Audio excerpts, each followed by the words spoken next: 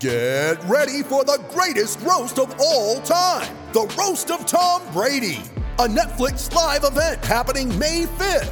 Hosted by Kevin Hart, the 7-time world champion gets his cleats held to the fire by famous friends and frenemies on an unforgettable night where everything is fair game.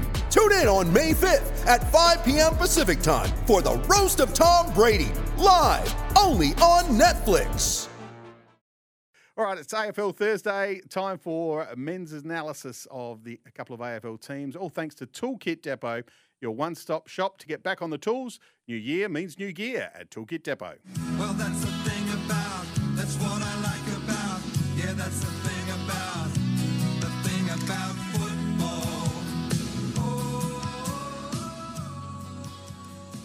All right, men's, time to look at another couple of AFL teams. First up, it's the Gold Coast Suns. It is the Gold Coast Suns, and we're going to touch on a couple of the ins and outs. Ben Long is there in from St Kilda, and their outs, Josh Corbett, Isaac Rankin is a big loss, and Jack Bowes was in and out of the side, but that depth will certainly hurt there on that with the Suns. All right, so what are their strengths? Yeah, so I think the strengths of the Sun has to be their dynamic key forwards. Now, they regain Ben King after he ruptured his ACL, missing all of last season. If you pair him with Mabior Chol and Jack Lukosius, and you've got Levi Casbolt as cover, all of a sudden the tall forward stocks at the Suns look really dangerous. I agree. King back into that lineup just makes them so potent up forward. It does. What about the weakness side of? Yeah, we're going to go to the other end of the ground, and we're going to say the lack of height and experience in the Suns' back line is something that is a little bit concerning for Stuart Dew. Now, they got Sam Collins, Ballard, and Graham. They're all decent players, but they're all 195 centimetres as their key defenders. So they might struggle against the big key forwards in the competition. And the other thing is, too, none of their mainstays back there in Graham, Collins, Ballard, Powell, or Long have played over 100 games and are obviously not household names. So, therefore, opposition forward lines going into games will carry a sense of confidence against the Suns this year. The pressure gauge. Yeah, the pressure is high on the Suns and on Stuart Dew. Now, they have backed him in. However, the Suns came into the league in 2011 and have the highest they've finished on the ladder in over 10 years is 12th. Bonds. 12th is the highest they've ever finished. Now, that is beyond deplorable. They must show that they are capable of challenging for finals this year.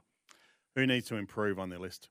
Yeah, so I think these guys need to improve. They are good players. But if the Suns are to play finals, they need Matt Rao and Noah Anderson, picks 1 and 2 in the 2019 draft, to take their games to another level to complement Touk Miller in the midfield. Now, they're both still just 21 years of age, but with nearly 100 games of experience between them, they need to play above their age group for the Suns to be finals bound this year. Agreed. Who do you see as the most improved at the Suns? I think Elijah Hollins, for mine, could be a very good footballer. And with his running ability, I think that he can really stamp his name on that wing spot at the Suns and put the rest of the comp on notice if he can have a really good run at it. Their best and fairest for the year?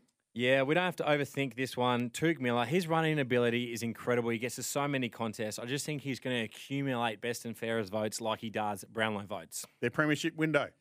It's 7 p.m. for mine. Now, the reason I say that is they've still got young guns in Rao and Anderson, so they still have a younger list at times, but a large part of their core are coming into their best years of their career, and they have the 7th oldest list in the comp. So it's not as young as what you think. They are not kids anymore, and they need to play like that.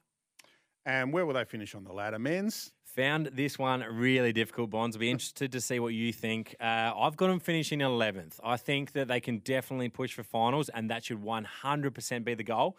But I worry about can they put it together? I worry about that back line, and I think that consistency is something they've struggled with and lacked in the past. 11th for mine is probably the lowest they'll finish, but I've got them sitting there. I'd love to see them finish higher than that, but I think I'm with you. I think they're in that 11-12 range. They have not finished above 12th since they've came into the competition. So 11th, although it might not sound like a success, will be a success.